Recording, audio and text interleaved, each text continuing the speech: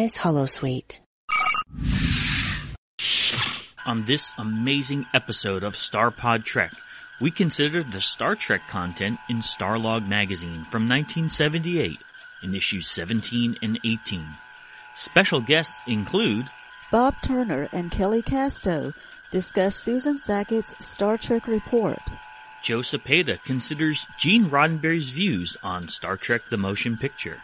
Dr. Migo, Paul Clark, reminisces on what it was like to order Star Trek items through the mail years ago. All this, plus commentary on Joe Haldeman, Ralph McQuarrie, Star Trek conventions, and more on StarPod Trek.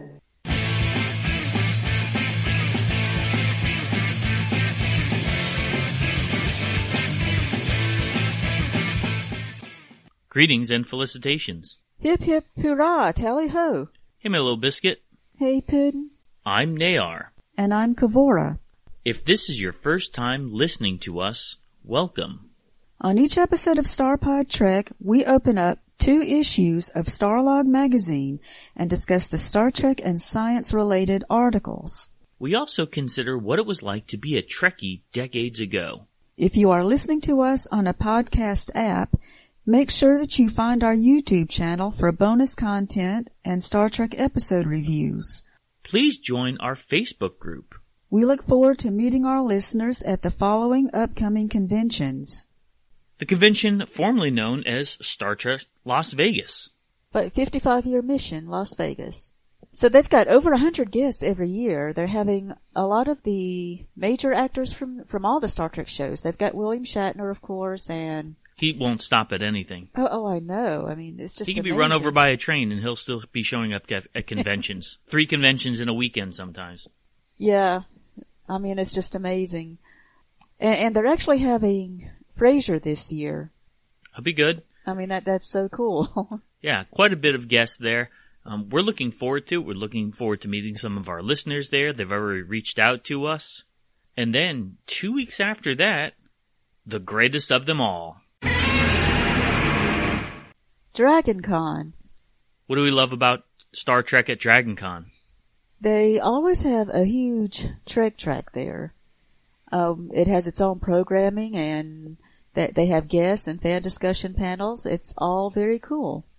And we will be involved in numerous panels. Actually, we will be considering a panel discussion on Vulcans. Yes, and a Star Trek fan film panel. We'll be on that panel. And also moderating a panel on the comic book track with guests, writers, and artists that are involved in IDW Comics. And some of them have worked on Star Trek. We always say the report or the schedule is not set in stone, so we'll be posting more information on our Facebook group page about the exact dates and times, usually about a week before the con. And they are having the parade this year, and we'll be in the parade too. We'll be in the Star Trek section, as always. Starlog Magazine, issue number 17, October 1978. Log entries. Latest news from the worlds of science fiction and fact.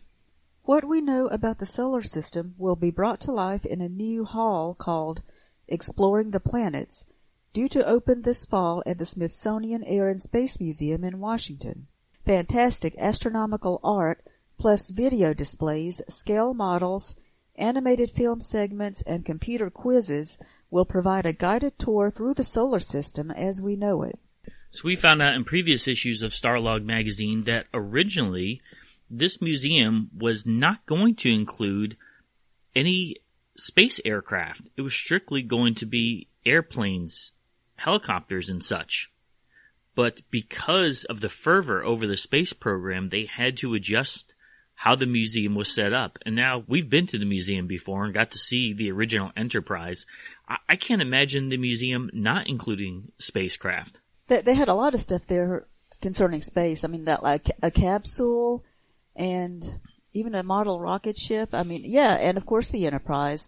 So it's a fun museum to visit. And at this time, it notes this new hall was being presented about the planets. And in fact, The artwork for the planets was handled by Starlog's space art advisor, Ron Miller. So we're seeing, once again, science fiction and science fact crossing paths. And it's great that so to put it in a museum, you know that enough people are interested in space to go there to the museum and see it. And that's just wonderful. That's another thing that Star Trek helped contribute to, was the fervor that people have for space travel. Space Shuttle Service Station. When the Space Shuttle goes into service next year, it will only be capable of staying in orbit for 7 days. That's because the shuttle can only carry a week's supply of electrical power. Now, this news article talks about the next step in powering the shuttles, and that is having the space stations have solar cells, and they would be constantly being recharged by the sun. I mean, it totally makes sense. It makes sense. And yeah, I mean, it's great that they can do that, too. So I was thinking about this. We know that in Star Trek's future, man would be less dependent on sources of fuel that are finite. Do we think the space stations are solar powered in the Star Trek universe? Probably stays in one place, so yeah, it could stay close enough to a sun to be solar powered, I think. But it still has to worry about things like planets coming between the station and the sun that might block it. But it seems like it could store solar power, and some of it could be stored for times when there is a sort of eclipse that they would have to go through, because it probably wouldn't last that long. And it is interesting saying the electricity on that shuttle would only last a week, which actually that's pretty good if you can charge it up to last a week. My cell phone doesn't last a week without charging. Yeah, you're right.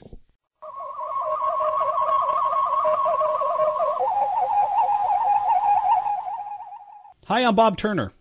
And I'm Kelly Casto. And we're from the podcast 70s Trek and the Unofficial Trek Podcast. Yes. Welcome to our little section. Yes, our little Star Trek section. We got to talk about the Star Trek report from Starlog issue 17. And that was back in October of 1978 is when that issue came out. A long time ago. Thank you for confirming that. Yeah. You know what? The first thing I noticed was the big, beautiful photo of the Battlestar Galactica on the cover. Wasn't that cool to see? It was. And on that cover, too, they're promoting articles on Gene Roddenberry and Steven Spielberg. Right. Now, tell me if you were kind of struck by this, too. I was leafing through it, digitally leafing, which is really clicking a button. I'm leafing through it, and I come upon an article about Ralph McQuarrie. Now, I saw that, yes. Talking about all of his cool work for Star Wars and also the abandoned Planet of Titans, Star Trek movie, and some other things that Ralph has done in the past. So it was like, wow, this issue is loaded. Yes. Yeah, because it also had the article on Gene. Yes. And was that McQuarrie's picture on the table of content page, too? I believe it was. His drawing? Yeah. So pretty cool. Good issue. If it's just laying around your house and you haven't picked it up yet. Or your iPad, you know. Some 40 years later, just go ahead, dust it off, and give it a read. Yeah. When you finally do get to the Star Trek report section, of course, there's a big banner, right, that says, "Yes, Virginia. Yes, Virginia. There will be a Star Trek movie." Kind of a play on that old saying, you know, from I think it's in the 1897 editorial, "Yes, Virginia, there is a Santa Claus." Right. So, I don't know. You want to give me your thoughts first? I mean, what did you think of this? Well, I mean, there's a lot going on here. And just at a high level, she's describing filming began, August 7th of 78? Mm-hmm. And, basically that it's frantic there, that, there's lots of chaos and even though things are moving along, they're filming, they're still doing a lot of behind the scenes stuff that, that goes into making a picture. But, basically they have the Enterprise or the bridge of the Enterprise done so they can start filming on it, but maybe not other sets are done. Yeah. I found that interesting too. That in fact they're improving those sets. When I saw the word improving, I'm thinking, well, that means adding detail probably because it's no longer phase 2, the TV show. Now it's the motion picture. So you need it bigger. You need it more detailed.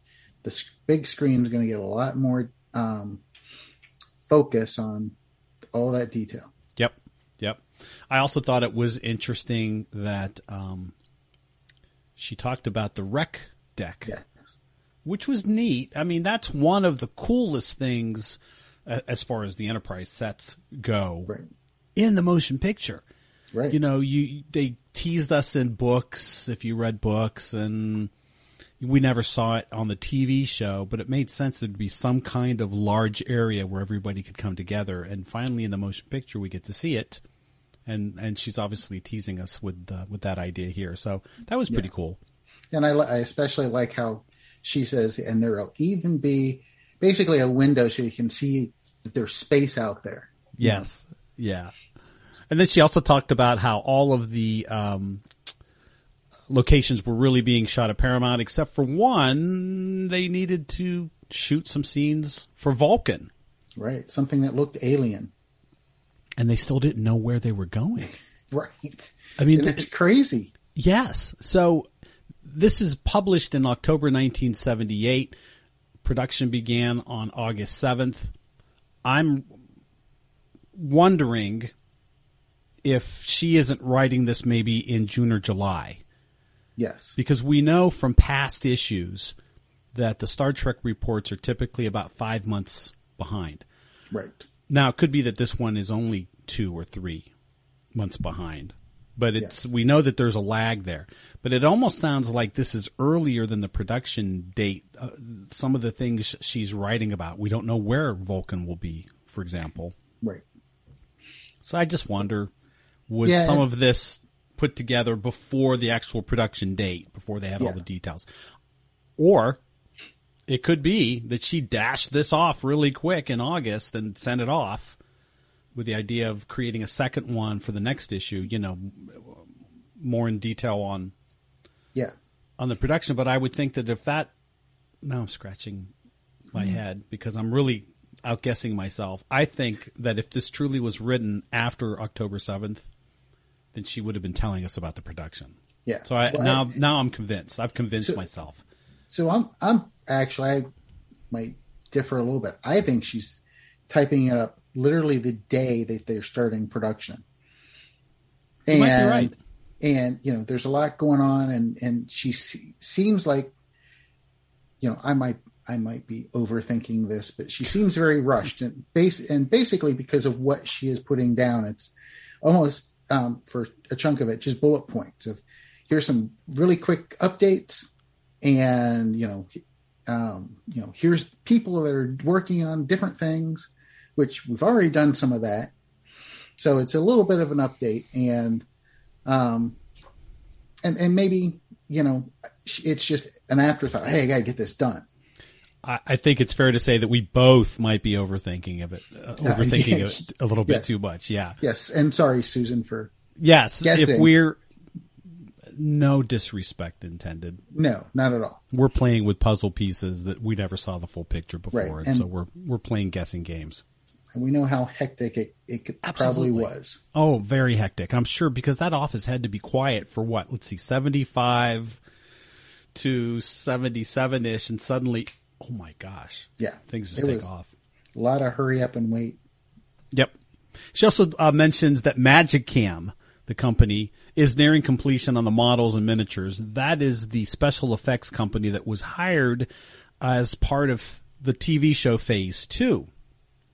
Right. Now, we know, sitting here in 2021, that Magic Cam was pushed aside for Robert Abel and Associates, who didn't fill the bill, who were pushed aside for Doug Trumbull and his team to come in and finally finish the effects at the last minute. But I found it interesting that Magic Cam is still sort of involved in all of this. Yeah. Obviously, they started the process of building some models and miniatures, and they just said, you stay with it. Just keep building. Right. Keep going. And so they were working on the 6-foot Enterprise. They're working on the dry dock / space offices, and the Vulcan shuttle. Yes. So I like that she called those out, and you kind of know what they're working on. Yeah, absolutely. In 1978, when you have no idea what this movie's going to be like, kind of cool to hear, wow, there's going to be a dry dock, there's going to be a shuttle, there's, Right. Yeah, I thought that was neat too. She went on to talk about then some of the roles and some of the folks that are serving on the production. John Poville had been a story editor for Phase 2. He is now promoted to associate producer on the film.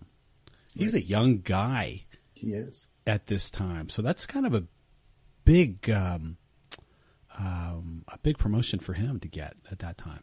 Well, it is. And there must be confidence in him from Gene and the studio, probably more Gene. So. Yeah, no, I agree. I thought it was interesting too that the costume designer on the original series, William Ware Tice, Bill Tice, did not return from the motion picture. We talked about that in Severance Trek. Right. And here we have Robert Fletcher coming in. Robert Fletcher has a lot of Broadway experience, a lot of Broadway musical experience. Yes. He has no science fiction experience, and he has no motion picture experience. Right. But when you're a show like Star Trek that doesn't want to create Flash Gordon, Buck Rogers, The Forbidden Planet, those sort of old views of what the future might look like, maybe this is a good hire. Yeah. To get somebody in that has no connection with any of that. Right. And she even mentions that they really like bringing him on board because of his varied background, as she called it. Yep. On the surface, on paper, you read that and you go, what the heck did you hire this guy for? But then if you scratch away, right. But if you scratch away a little bit, it does make some sense. He's not going to give you the traditional sci-fi looking wardrobe, which is what you want. You don't want that. Yes. I always thought that's where Star Wars separated itself, was the wardrobe was different. Mm-hmm. And of course the models and the special effects were very different too, from what we had seen in the past. Yes. Yeah. And then Fred Phillips is back from the original series to do Fred's makeup. Back. Yeah. That had to be, like if you're one of the regulars, Shatner, Nimoy, Kelly, all of those guys, and you were in the chair on the mornings when the original series was being produced, and because they got to know Fred Phillips, I'm sure. Oh, yeah. And here he is now when they all get together 10 years later on the motion picture. That's got to be a bit of comfort. Yes. For all of them. Well, and given that it's makeup and some of the actors are sitting in that chair for a while, like Nimoy with, the applications to his ears and eyebrows and whatnot. So, yeah. And here's something. They gave a nugget too, right? They did. They talked about Klingons. The change in the Klingons. Yeah. Well, it didn't go too much in the change in the Klingons, but just brought up in this article where none of us know what this movie's about at the time. And she drops the Klingon word here and says that he's working on designing the new makeup for Klingons. Yeah. So, and I love that, the new design for the Klingons. After production has started? Well, that's why I'm wondering, maybe some of this was written early. I don't know. You might be right. It definitely. Boy, if he's doing that on August 7th, he's behind schedule. Yeah. But it also, and you're probably right, because the day they're shooting, she would have known a lot of this stuff. It would have been pretty much done deal. Probably. Susan also mentions that Paramount has received a flood of mail from aspiring actors. I thought this was funny. Asking if they could audition. This whole mailbag section was funny. Yes. And then she went on to say, sorry, don't contact us. Go contact the unions. Go talk Right. to the guilds. We don't have anything to do with that. So, Right. But we want you to go through the guilds because we want to put on a quality production, and we're going to only hire through the guilds. it's almost like Gene said to her at some point, and next time you do one of those damn reports, make sure you tell people, stop flooding us with resumes and pictures. We're not hiring anyone. Yes. And ironically, we talked about the wreck scene. We know that a lot of those extras were from what? Star From Trek fans. Fans. Yeah. Yep. Fandom. That's right. And then the next paragraph was almost the same thing, except it was about your ideas for Star Trek books. And she goes into the process of how an author might have an idea, and then that idea is submitted to Paramount, and then that idea can become licensed, then it goes to Bantam, and then the books are published. But I like how she ended that section. If you have an idea for a book, please do not send it to Gene Roddenberry or our office. Please go to Paramount or Ballantine Books and leave us alone. I like it just felt like, when you're a kid and you do something wrong and somebody's taking that time to walk through, okay, here's how this works. Boom, boom, boom, boom, boom, boom, boom. Don't ever do that again. Yeah, I had the impression of almost an exasperated mom going, we love you, but stop doing that. Yeah. Finally, still in the mailbag section. Oh boy. Last time I think we did this, we had this little mailbag about Spock's age, and here it is again. That was issue 14, right? Was it 14? I guess it was. Oh, and so it was 15. a few issues ago. Yeah. They did a couple. Right. So it's back again. Yes. And I love what she says here. She says, well, many ideas about Spock's age came in and they were logical. They were also conflicting, which is why we decided to drop the whole thing. Right. So, again, another way of saying, don't bring it up. That's right. Stop sending us your ideas about Spock's age. Who cares? That's funny. Yeah, it is funny. Any other takes on that article? I think we covered it. It was fun to read.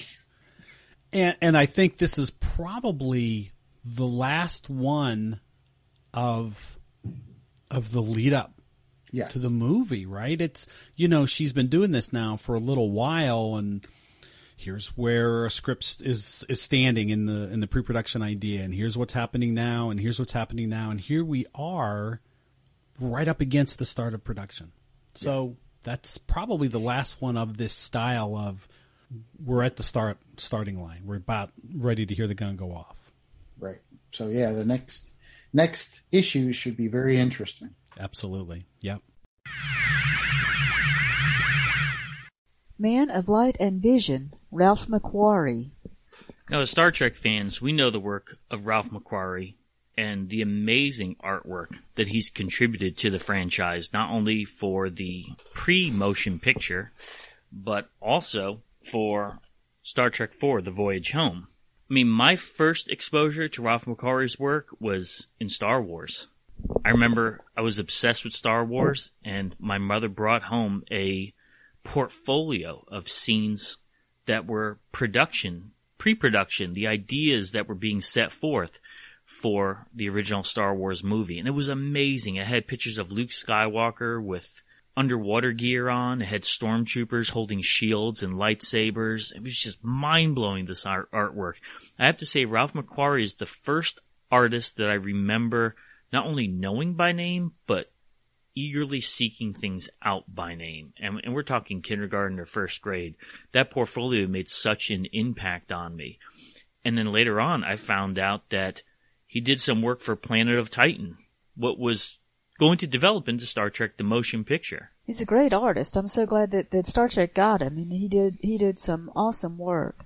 I mean, this article talks about the history of the man and how he really didn't have any idea of going into the art field per se. He was very interested in airplanes, so he wanted to do something more along those lines. He grew up in the Midwest, and within time he realized that he didn't have the mathematical skills that were necessary to do what he really wanted to do with planes. So he started to do some work for Boeing, and that is drawings, paintings, idea sketching, things of that sort. And a short time later, as the family was moving around, he moved to the West Coast. He was actually doing some work, and George Lucas saw some of his work and thought it was amazing because he was actually doing some work for commission work for NASA programs. And that's when George said, wow, your work is incredible. Let's put more of a fantasy element to it, and let's see if we could work together. And he rose to the challenge, and he did a great job. And it's so neat that he can do the space art for NASA, but then also switch over and do the fantasy type that's still space art, but also something that's for a movie, something that's not as real, but something that makes you dream about it, and it still makes you stand there in awe and look at it. And here's the funny thing, is that before George Lucas went to 20th Century Fox, he actually did approach Paramount, and he showed Paramount some of Ralph McQuarrie's ideas. Well, Paramount looked at it. They liked George's idea for Star Wars, but they looked at the artwork and said, boy, this looks expensive. We really don't want to get involved in expensive science fiction projects. So it's actually Ralph McQuarrie's work that's credited with forcing George Lucas to go to 20th Century Fox. How crazy is that? Really? So he did something that looked too expensive for the studio. And then we know that Star Wars was a huge success. So a few years later, what would Paramount have to scramble to do? Make Star Trek and spend a lot of money. Exactly. Guess what, Paramount? It's like that today. They never want to spend money. Times have never changed for this company, it seems. Yeah, it's true. They do. I mean, even though, you can say Discovery has a big budget, but they're still not... not at the budget of Disney. Yeah, merchandising and things. And yeah, they're still not up there with some of the shows. The funny thing is, people were noticing Ralph McQuarrie's work, and especially those that are involved in Battlestar Galactica, Close Encounters of the Third Kind. I mean, this guy was in high demand. And because of this amazing work that he was doing, we know that one of the most famous Star Trek connections is his refit of the Enterprise. And his refit of the Enterprise, his idea was to make the ship very angular and very triangular. We know that when Star Trek Discovery came out, what was the Discovery based on?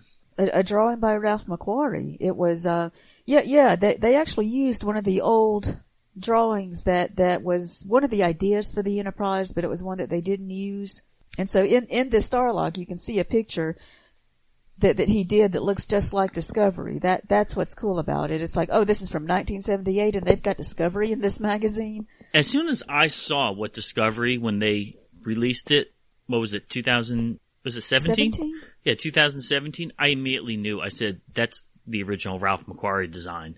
And I love that idea of going back to some of the original drawings and ideas. I think it totally made sense, especially having that large hangar bay at the end. Because you remember the original series just had a small bay. Yes. Whereas that large one, going forward with ship design, you need more space. And obviously this article was printed in 1978, but we know as fans that Ralph McQuarrie would return to the Star Trek universe and create Starfleet headquarters in San Francisco, shuttlecraft, later on in the 80s. So Ralph McQuarrie has a unique background to be involved in so many iconic science fiction franchises, but especially in Star Trek.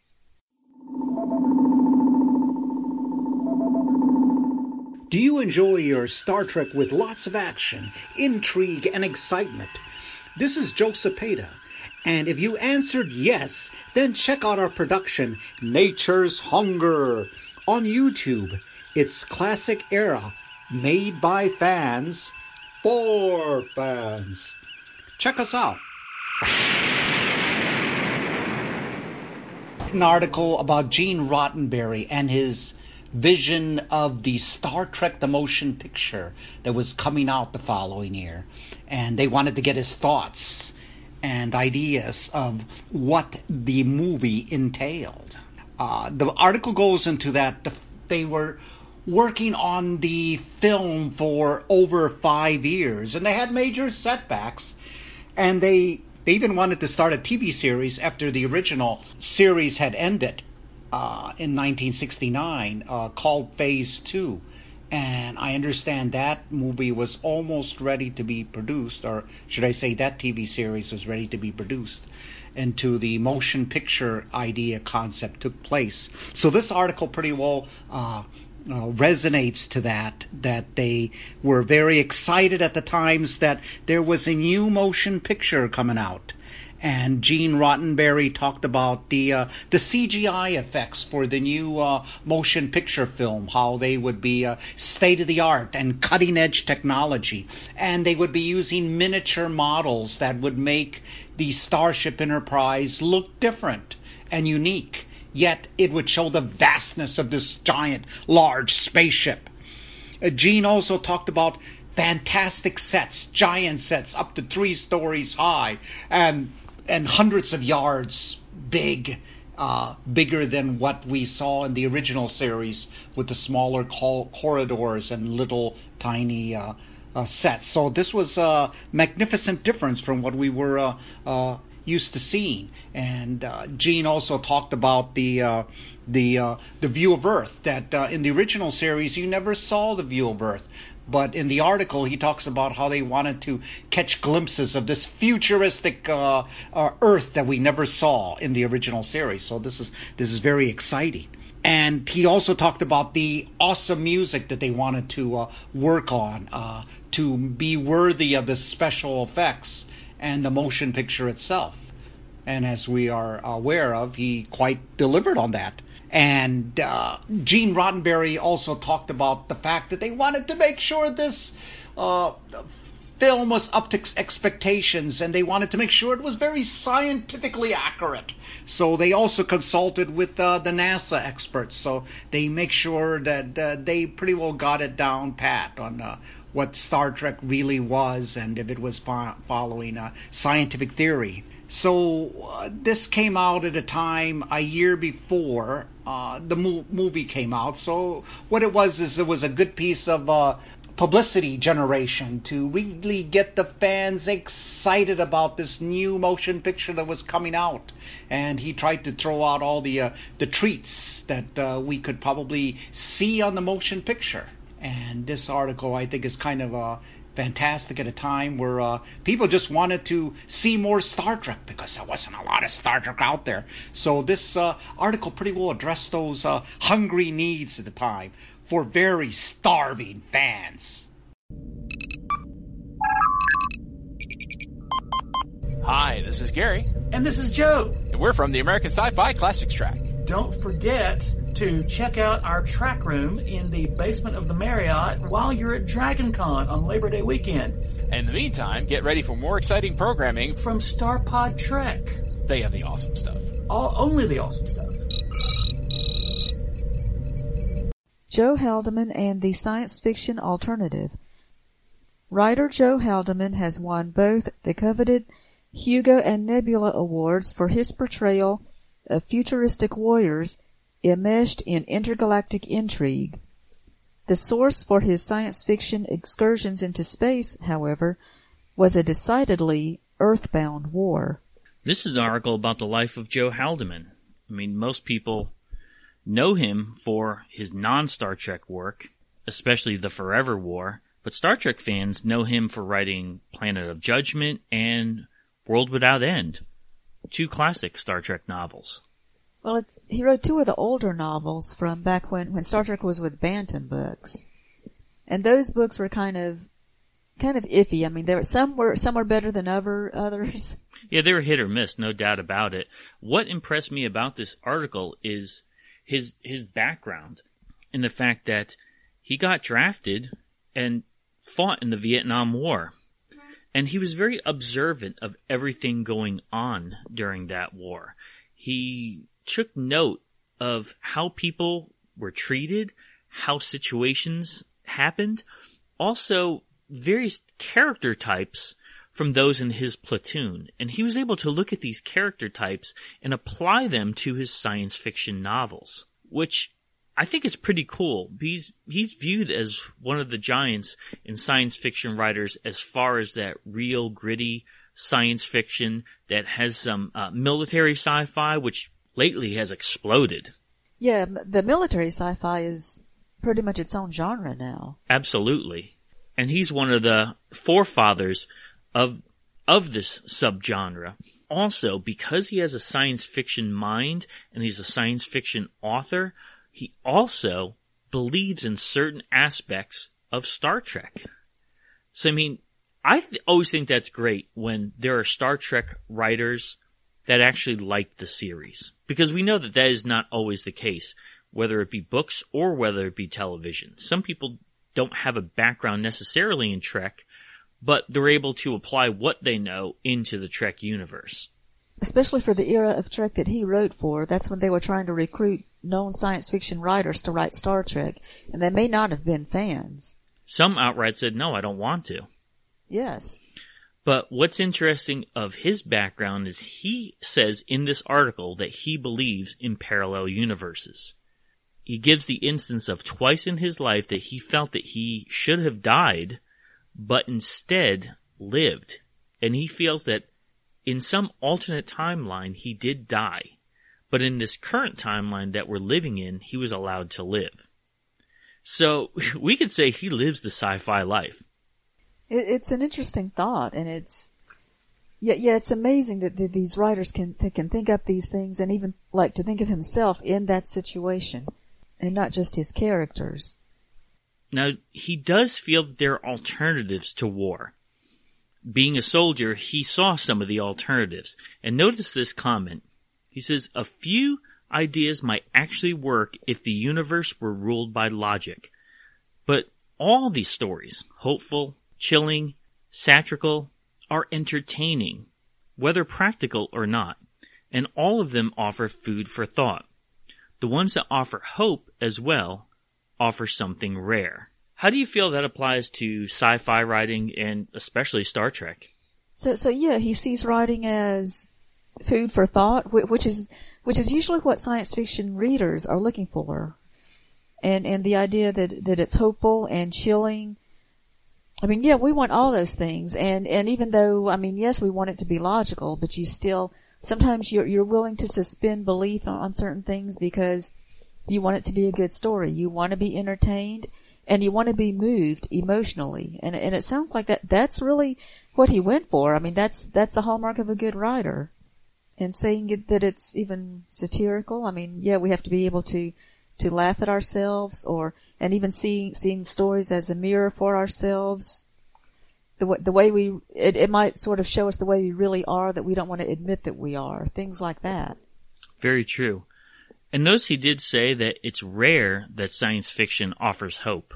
And I think that's the difference with Trek. That's what's always been great about Trek. It's what the fans recognize about it, that it is hopeful. Even when there are episodes that leave us on a questionable ending, a morality issue, that the lines are not clear, we still have hope for the future. Are you middle-aged or older and attend Dragon Con? Then check out the Dragon Con Over 40 Club on Facebook.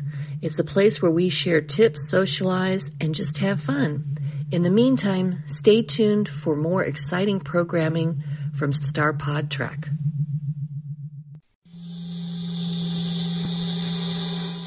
Hey, let's talk about a convention that we went to just recently. We got to do an after-convention report. What'd you think about Superman Celebration? It was a lot of fun. They didn't have the big guests this year that they've had in the past, but we got to see some guests from Superboy, and I used to love that show years ago. It was on back in the 90s. The funny thing is, people said, because we were going with other Star Trek fans, what's the connection between Star Trek and Superman? And the answer is, well, that is where we had our Starfleet International picnic. It was called Starfleet International Superman Celebration Picnic.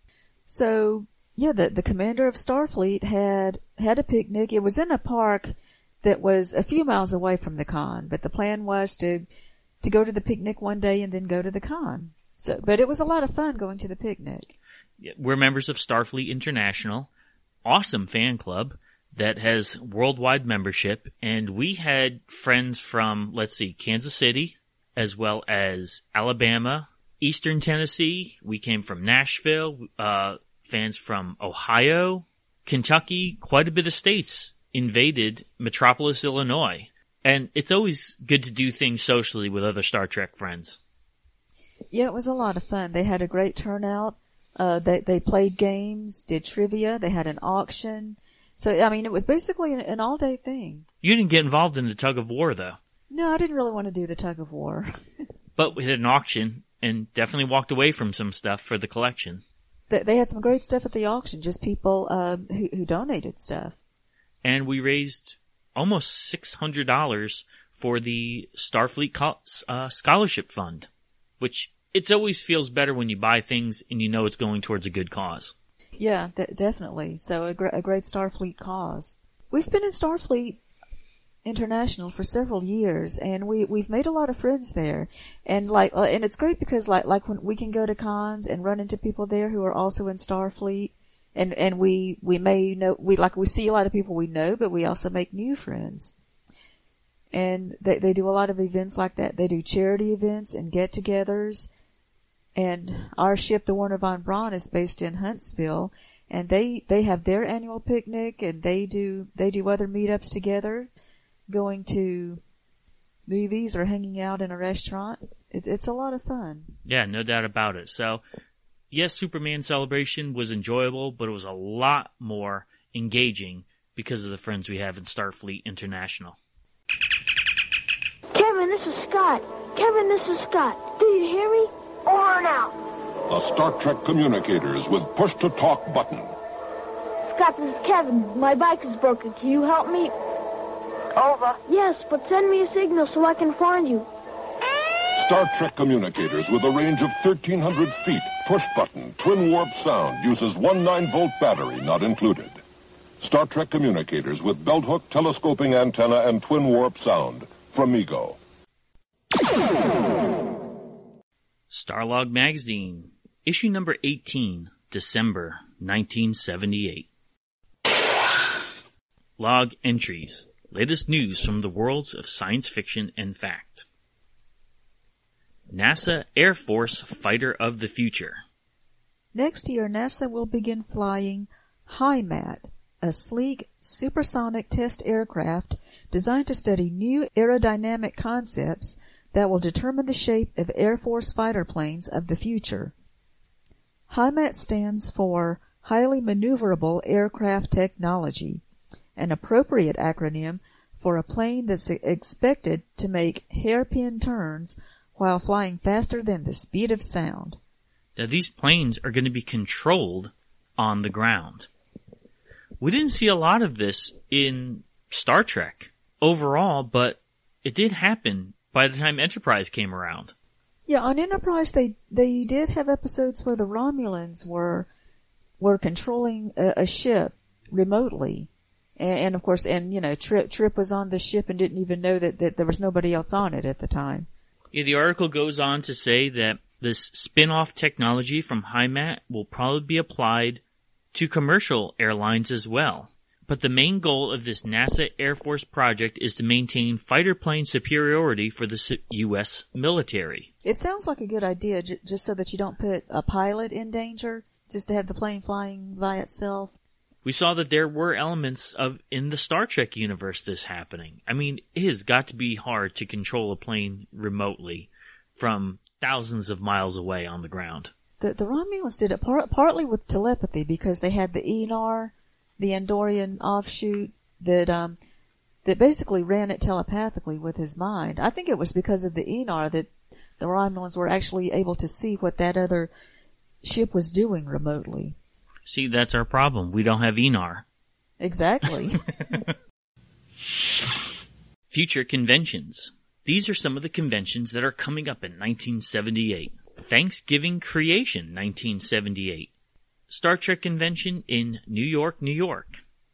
November 24th through 26th. Science Fiction Space Fantasy Con. That is in New York on December 16th through 17th. Also, Central Coast Galacticon. Pismo Beach, California.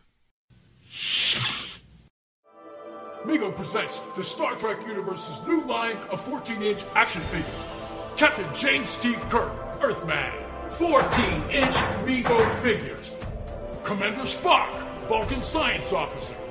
14-inch Mego figures. The Gorn, a feared enemy of the Federation. 14-inch Mego figures. 24 points of articulation, multiple accessories. Start your 14-inch figure collection today by Mego.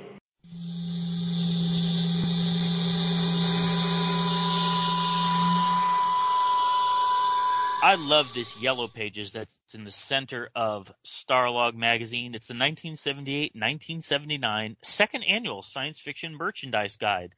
And I'm going to talk to a very interesting person, someone who has a background kind of like us, loves science fiction ever since he was a kid. Most people know him as Dr. Mego.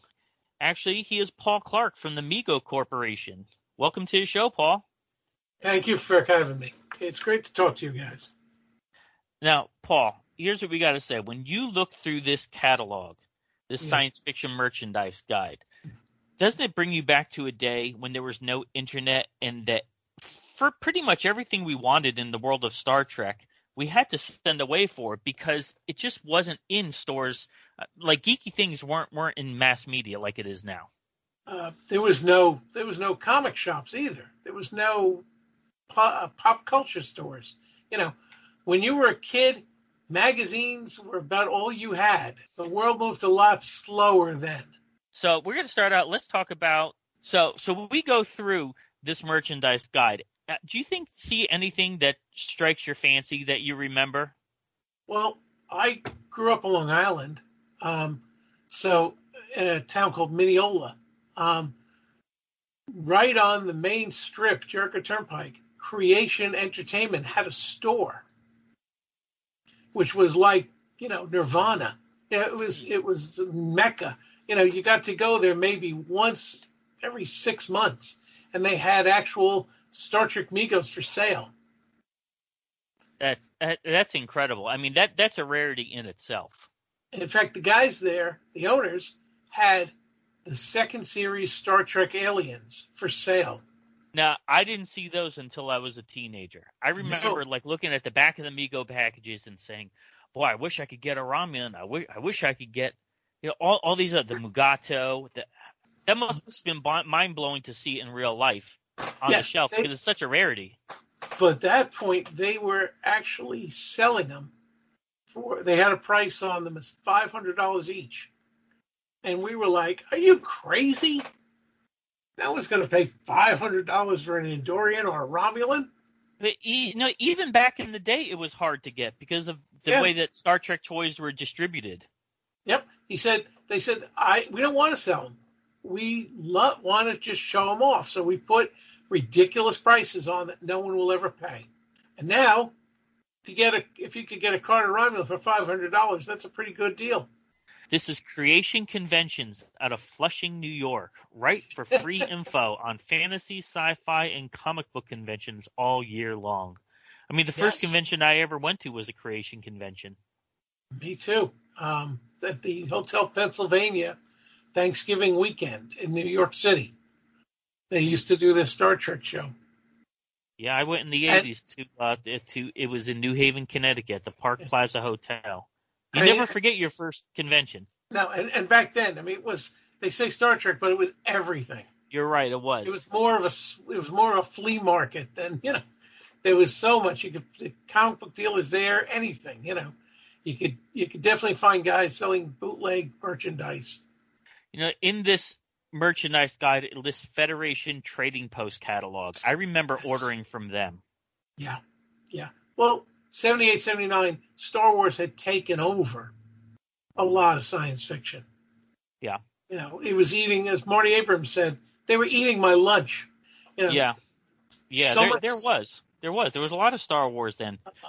Close Encounters of the Third Kind was creeping in to a degree. I mean, 1977 was a big year for science fiction. Yep. So 78 and 79, it was catch-up time for a lot of other franchises. Well, that was when we got Star Trek Motion Picture. That's right. Now, how about this company? Do you remember New Eye Studio? New Eye. They were out of Elmwood, Connecticut. They advertised a lot in Starlog magazine. Yeah. No, I was mainly a comic book kid. I could get the occasional magazine, but my mother was looking down her nose at comic books to begin with.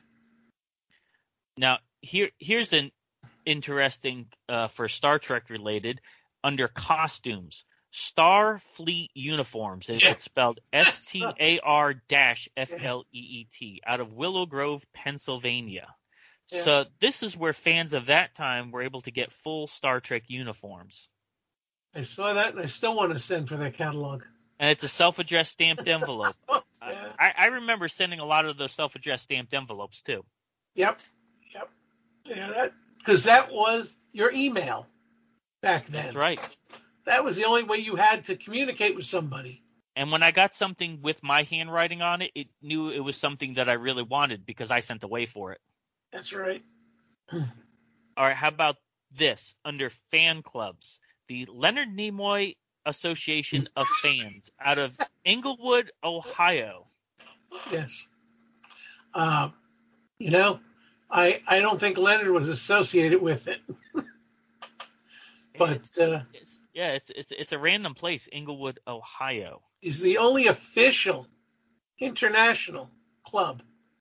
How about this one? Star Trek Nuts and Bolts Fan Club out of Brookings, South Dakota.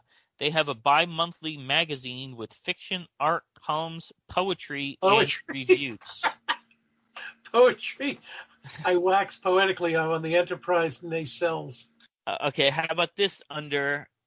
Remember, this is the only thing Star Trek fans had back in the day. This in conventions, right? Right. Yes. Okay, under jewelry.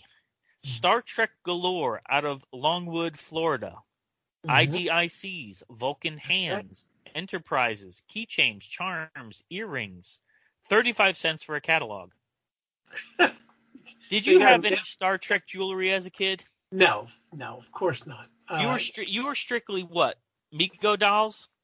Until 1976. I had to give up all my Megos. September of 1976. I was starting the 7th grade.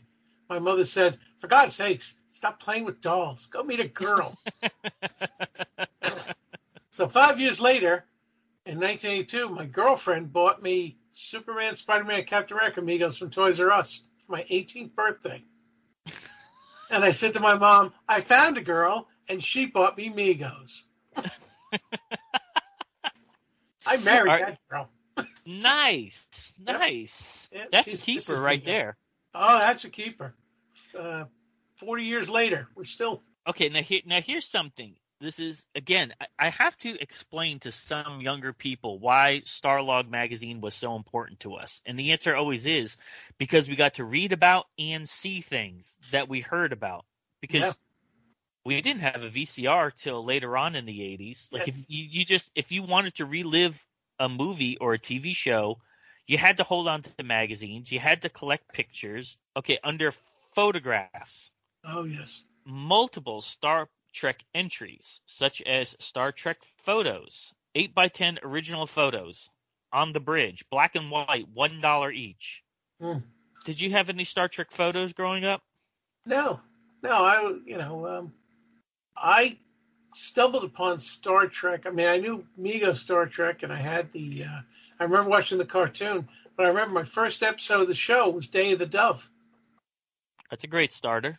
I was. It made me a lifelong fan. But, I mean, posters were how you kind of expressed yourself. As a kid, you put up posters on your wall like to let everyone know what you're into. How about this one? Star Trek pictures, color cards, 8x11, and 3 small photos, 15 for $8.95. Wow, he's going right for the throat. Yeah, this is what I got. I got pictures, and he's in Westbury. Another Long Islander. He was probably doing it out of his house. A lot of these you could tell they were. They're kind of garage kit type things when it came to, especially model kits. Slicker guys got P.O. boxes. Yep. The Star Trek Concordance. Now we have this by B. Joe Trimble. It's still in print. Demand it. And you could order it out of Garden Grove, California, which was an amazing, amazing guide to the Star Trek episodes. Yes. Yeah. Now you can order records through the mail. Did you order records through the mail at all? Only Columbia houses. You can get these for a penny. Yep. Remember those? Star Trek. Star Trek is $2. It's a hilarious 45-minute spoof. We actually covered this in a previous episode of Star Pod Log. Yes, it is. It's pretty funny. This is pre-Weird Al Yankovic. Yeah. Slides. That was a big deal in the late 70s, is having still slides that you could project on the wall. Omega Enterprises out of New York, New York. Color sci-fi slides and stills from Star Trek. A catalog number 8 is $1.50. Refundable on first order over $10. Did you and your family do 8 millimeters slides? No, my brother had a Super 8 movie camera that he used to show. You know, we used to watch it. The reels only lasted for like 8 minutes, and there was no sound. Correct. Yep. And they're like in black and white, but you're like whatever. It was like owning the thing itself. We used to watch a lot of monster movies that way. Yeah, my grandfather had that too. It was a big deal to have movie night at his house. He'd have a blank wall. He'd take the pictures down on the wall and then project them with the 8 millimeter. It was so unique because there was no sound, so you were able to talk through it. Right. And I don't know. It's so funny, but I swear the box was the coolest thing. Yeah. Having a little tape in there and you know, in a box, and it's like you owned the movie. That was before VHS. That's right. All right. At Federation Trading Post out of Berkeley, California. I know that you must have ordered stuff from them. Yes, I did. Yes, I'm sure I did. And they've been around for years. As a kid, I was lucky. There was a place in Levittown, maybe 20, 30 minutes from my house, called Heroes World. They had opened a store in a mall, and you could actually go in there and get like the phaser. Migo had done a phaser game. It was That's right. basically Yes. flashlight shape of a phaser. You know. Yep. The tricorder was a tape recorder, and at least you could go and see the stuff and look at it. And they always had they always had Starlog in there. So I mean, a lot of this stuff that when we look through the old way of ordering things, it brings back memories. The first Star Trek thing that I ever bought was a Mego doll. Yeah. I had the Mego dolls before I even saw the show. Having the dolls made me want to watch the show.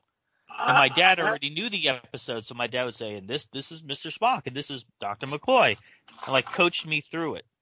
And the beautiful thing is that in 2018, that's how you get introduced to baseball. That's absolutely. You're right. Yeah, through the cards. So, I mean, when 2018, when Mego came back and started producing items, and we were able to go to a store and pick up Mego and then mail away and get Mego. Yeah. It was like going back in time. Tell us about your involvement in that project. Well, I actually made Star Trek Megos in 2007 with Diamond Select Toys. My business partner, Joe, my old friend Joe, had worked for Creation Entertainment and was involved with Star Trek licensing. And he had just moved back from L.A. and he was, I told him, I said, I met Marty Abrams at a convention, a MegoCon convention, and I said, I want to bring back Mego. And he said, sure, a lot of guys do. Go get a license like Star Trek and then come talk to me. And I said, I don't know how to do it. You know, I was like, I had a quest and no way, and didn't know how to do it. So Joe said, well, I know Star Trek licensing people. Like, we should do that. It's like you're doing the bodies, you're doing the outfits, you're doing accessories. You really should be making complete figures. So we tried to get the license ourselves, and Diamond Select Toys had it. So we went to them, and they said, yeah, we think this is a great idea. So I had made them with Marty's blessing, gone to his house, showed him the first 6 figures I made, and he looked at the Endorian, and he says, boy, you really nailed it. I swear this came out of my factory. I was like, I was in heaven. So Marty and I stayed, and actually Marty got me the deal with Mattel to do DC Superheroes. So I was in contact with him, and I kept begging him to bring back Mego. And he's like, I don't know. I don't want to do small stuff, the collector market. I want to do big. I want major retailers. And he goes, and, it was my family business, and it kind of ended badly. I don't know if I want to go back to that, So I just kept showing up every so often and begging him to bring it back. 2017, we were doing the Toys That Made Us. He was being interviewed. I was just there to just fill in any missing information. And he got a call from Target, and they said, we want you to put Mego in an end cap. We want you to make 60,000 figures. Or 600,000. We did 6 figures over the space of 6 months. 60 figures over the space of 6 months. 10,000 of each. That was 600,000 figures. And the first thing we did was do Star Trek. Why did you feel was necessary? Even though Mego was known for doing so many things, they made Kiss, they made other celebrities, they made superheroes, the Planet of the Apes. Why did Star Trek? Why was that the first thing you wanted to start out with? Star Trek has been the most popular and most loyal fan base. They are. I knew from doing those figures with Diamond Select that there was a big Star Trek fan base that loved Mego. So we had done Sulu and Chekhov and the Mirror Universe, Kirk and Spock with Diamond. But I knew we weren't reaching enough fans because shortly after the figures went off the market, they shot up in price on the secondary market. So I knew there were more people that wanted them. So when we were laying out the list at Mego of what to make, I was like, we're doing Sulu and Chekhov, and we're going to do the Mirror Universe, the first wave in Target. And they said, really? Wouldn't you start with Kirk and Spock? And I go, I know this fan base. They have Kirk and Spock. They're waiting for Sulu and Chekhov. The first 3 waves, we did Sulu and Chekhov, we did the Endorian, we did the Gorn, screen accurate Gorn, Kirk in the green shirt, what I knew that the Star Trek fans wanted and never had. Yeah, and buying them in real life, even though we have the original ones, it's so much fun to relive that moment of seeing something on a shelf and then, feeling it with your hands. And that's how things used to be. We want right. Mego to be everywhere. I don't want to order everything online. Some things it's nearly a necessity because you can't find it. But as far as a collector, I love being able to shop for Star Trek at a major retailer. Well, there's that moment where you just turn the corner. Exactly. And it puts you right back to being a little kid again. It's awesome. Incredible job. Hey, let's talk about the Mego setup that's going to be at Star Trek Las Vegas. Yeah. That's going to be... or we call it now 55-year mission. Yeah, yeah.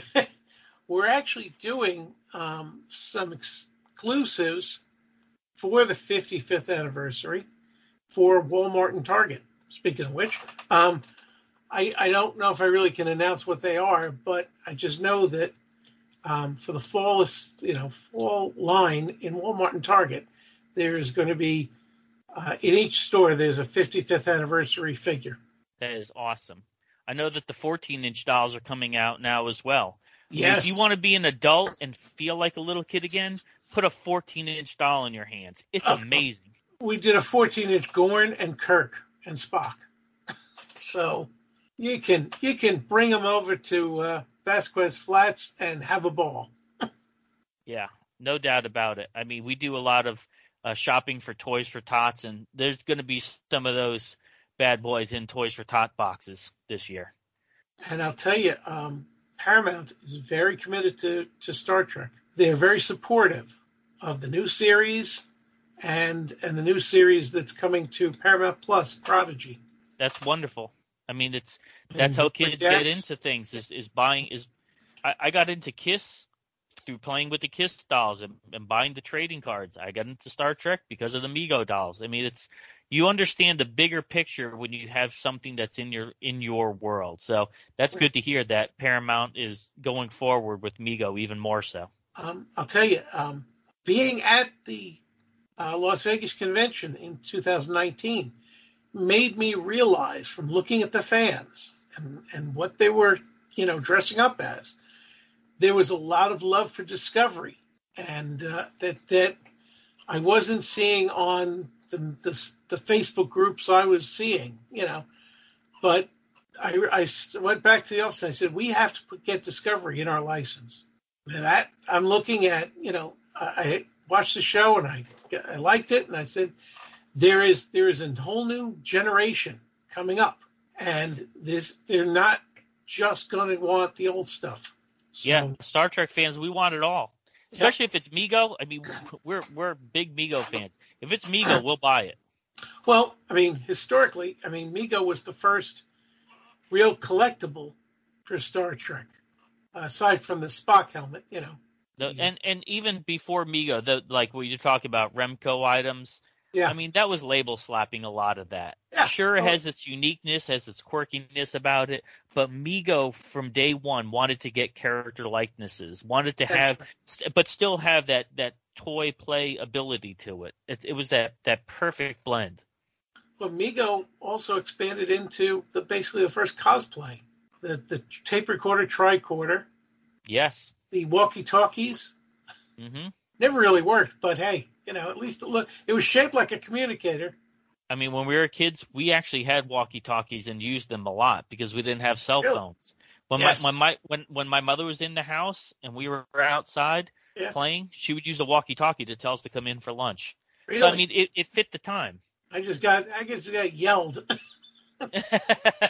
Somebody's mother was calling. I don't know who. What? Who was that? What? Couldn't even hear the name. He just like That's the fun thing about looking through Starlog. We remember what life was like years ago when it was a little bit more simpler time. Yeah, well, I call us bridge people. We spend half our lives in one century, half our lives in the other. No doubt about it. So, hey, Paul. Yeah. We're going to see you at Star Trek Las Vegas. Yes, you will. I will be, Mego will be there with a table full of product.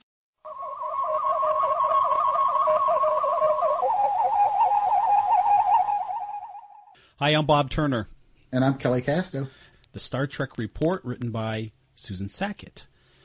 And as you land on this page, the first thing that jumps out at you is Stardate 7808.7 from the bridge of the Starship Enterprise. Before we go any further, I have to talk about the Stardate. Did you pick up on the format? Yes. 78 being 1978, 08 being August, and 0.7 being the day. Yeah. Yeah. I don't think that's how it really is supposed to work, although nobody really knows how it's supposed to work. I was just going to ask you, could you show me how this works? But it was a clever way for Susan to tie in Stardate with the real date and what's going on, and I was kind of impressed by that. So well done, Susan. Yes. Good job, Bob, figuring that out, too. Great. I'm telling you, there are days when I surprise myself. Great photos from production on the bridge set, I thought. Yes. Your eye immediately goes to those. Yes, I like the step ladder on the bridge. In the shot. The old wooden step ladder. In the photograph. Isn't that funny? Yeah. Yep. Yeah. I was looking in at that photo, and the camera is pointed down at Shatner's hands. And I'm trying to remember, when did we ever see Shatner's hands on his seat? And then it occurred to me, and this is how geeky I'm getting on this, this is the moment when Shatner pushes the button and the arms fold down over his legs to hold him in place as they go into the wormhole. Yes. Had to be. And, yeah, it had to be. And yes, you just went super geeky. I did. It was fun, though. I liked it. I was very happy with that. Susan I'm looking at this describes. picture now. Do you think that's what it is? That's what I think taking it a was. closer look. It has to be. Yeah, I don't remember there ever being another shot of Shatner doing something with his chair. So Yeah. Well, and the other thing, I'm sorry, this is really bad, but on that first black and white picture that you're looking down, in the background is a guy that just looks just like George Harrison from the Beatles. I'm like, wait, is that George Harrison? It might have been. But maybe that's the hairstyle of the day. Could have come in and watched the production, eh? That was my attempt at a Liverpool accent. I'll never do it again. Good job. Yeah, thanks. For not doing that again. No, that's right. Susan really goes into detail as she describes the very first scene that was shot for the motion picture. And I really liked what she did here. So well done, Susan. And then she goes into a detailed description of how everyone was keyed up for the day. And she just describes the atmosphere, I thought, really well. She did. I liked how she played off of, the first scene that they're shooting, which is on the bridge. She kind of predicted that in the last issue, that since there were really no other sets ready. That's right, she did. Except for the bridge, that this would be the first scene that was shot. And so she describes what the scene is, which is they're prepping the Enterprise to leave. And so it's hurried, right? Because they're not ready to leave. If, going back to the story, they've got to depart quickly and need all kinds of Scotty magic to do it. So everybody's everywhere on this bridge working on things, and it's mass chaos, and, from a story perspective. But then she describes the scene as, yes, and we have upwards of 100 people that need to be here on this scene to make it all work. And she goes, and I think pats Robert Wise on the back by saying, and this guy is orchestrating this chaos, both what's supposed to be in front of the camera and behind the camera, like a professional, like it's easy, basically. It was a nice observational job by her to recognize that, wow, this scene really is matching what's going on in real life behind the camera.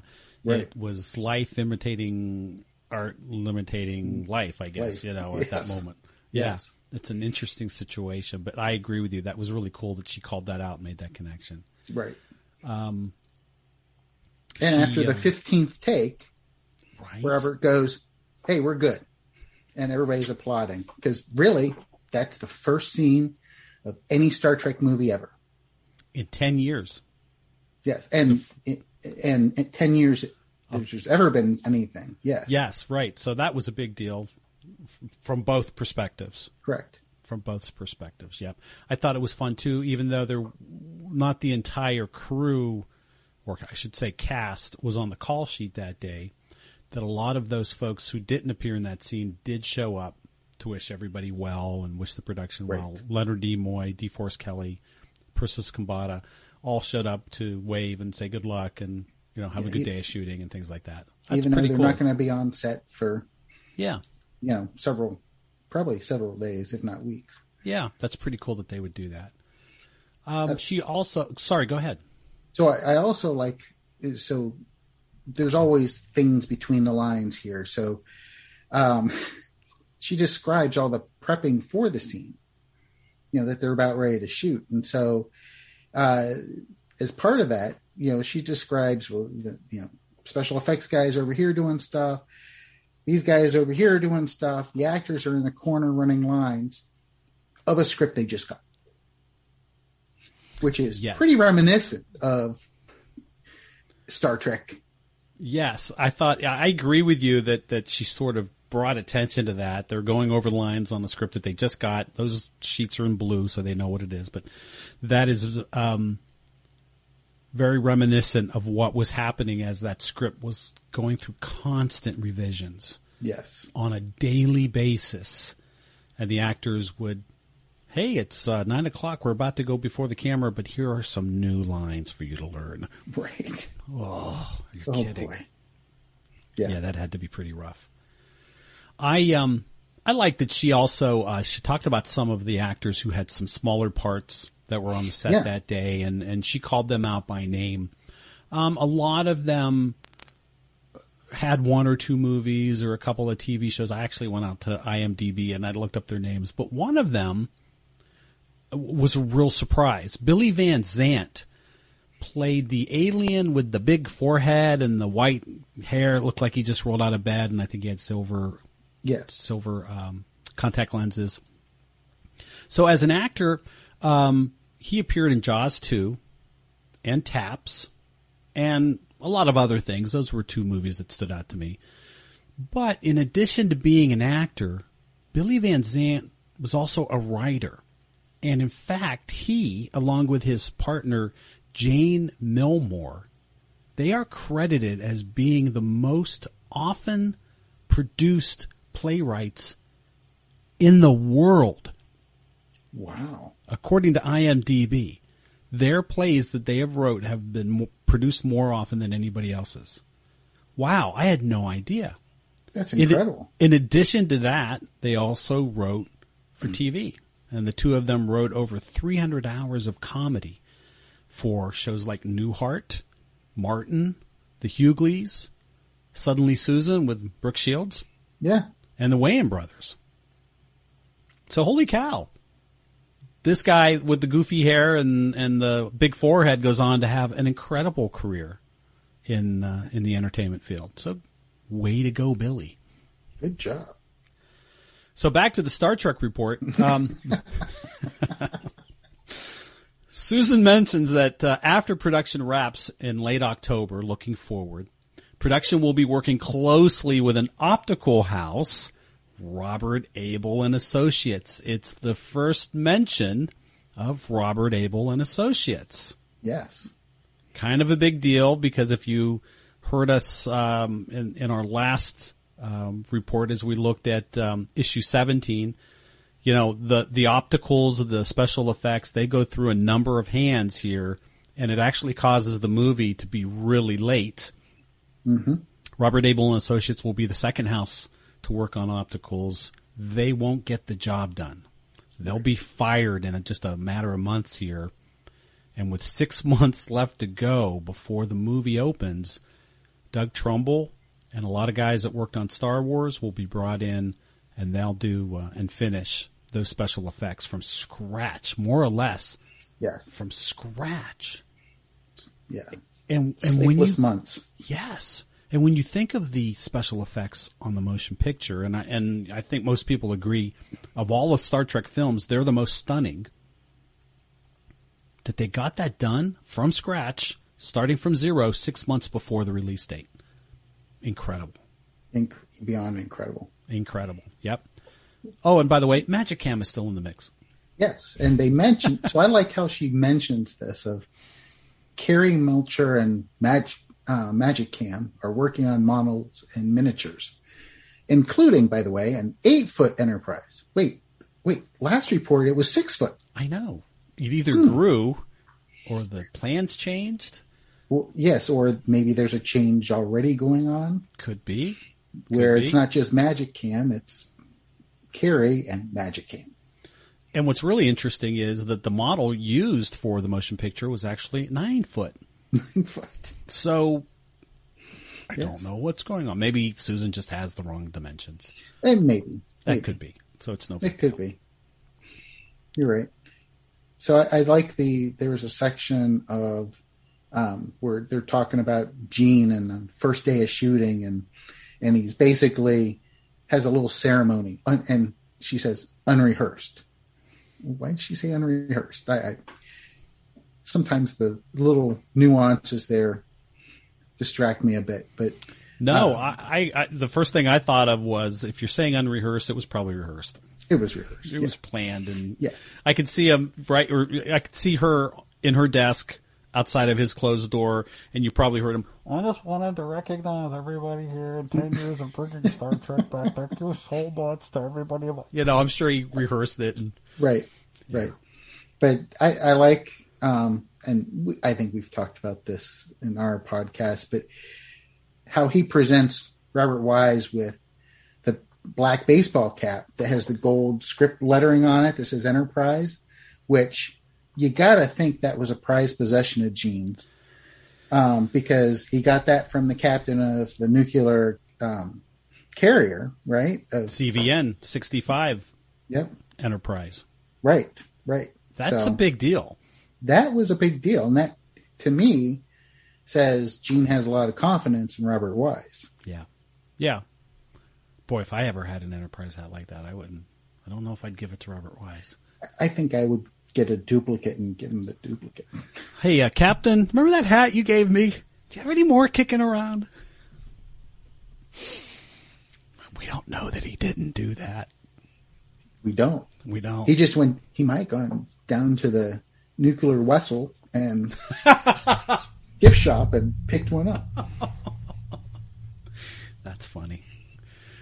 Susan mentions at the end of the Star Trek report here the hope that there could be future movie sequels and even a return to TV for Star Trek.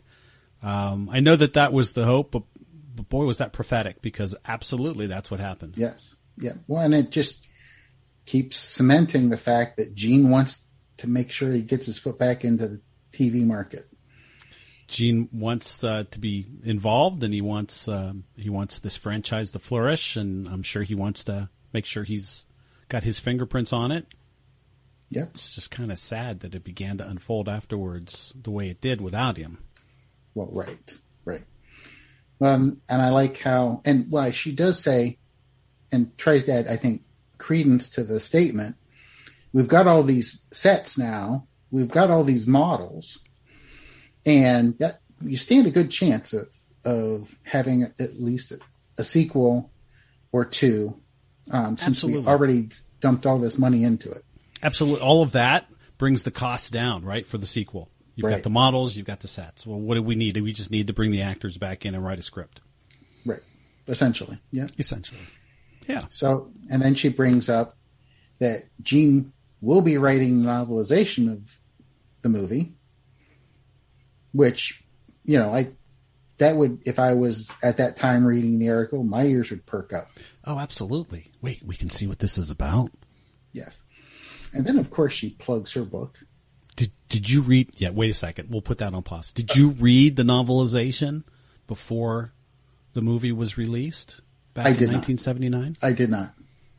Boy, I did. I thought it was. I thought it was the coolest thing ever. The fact that here is this book based on a movie that I can't see for another couple of months. Yeah, I'm going to read that. Absolutely. How do I get my hands on that? Yeah. And it was written by the great Bird. Sure, I'm going to read that. Right. Yeah, that was pretty cool. That was pretty fun. Sorry, what were you going to say? And then you were also talking about Susan's book. Yeah, she plugs Susan's book, which she and now Gene Roddenberry are co-writing. It wasn't. I don't think she mentioned that in previous issues. I can't remember. She may have, but yeah. But that came out after the movie was released, and right. Yeah, good for them. Smart. It was smart. Yeah, well, keep plugging it. I mean, there's lots of marketing going on there. That's right. Good stuff. Okay, we'd like to close off by going through the classifieds in the back page of Starlog and picking out a curious classified. What do you think about this one? Klingon Rollerball Team. T-shirts. Send self-addressed stamped envelope to Eridani Triad out of Denver, Colorado. That would be neat, just to have a Klingon Rollerball T-shirt. And I guess the guy didn't really form a Klingon Rollerball team. He just made up the T-shirt. That's what I was wondering. I never heard of this. That's all it is? Is just a T-shirt, but it doesn't say send money. It says self-addressed stamped envelope. Oh, really? So so now you send the self-addressed stamped envelope. And how's he going to put a T-shirt in an envelope? Well, I guess then it's going to be information on how to order it. Oh, okay. Strange, isn't it? Maybe it's just a he's going to send you an iron-on to iron it on your T-shirt. Go figure. That's one of the reasons why we love going through Starlog magazine, just for the curiosities. Thanks for listening. Make sure you hit that subscribe button and join our Facebook group. Live long, and may the Force be with you. Nanu Nanu.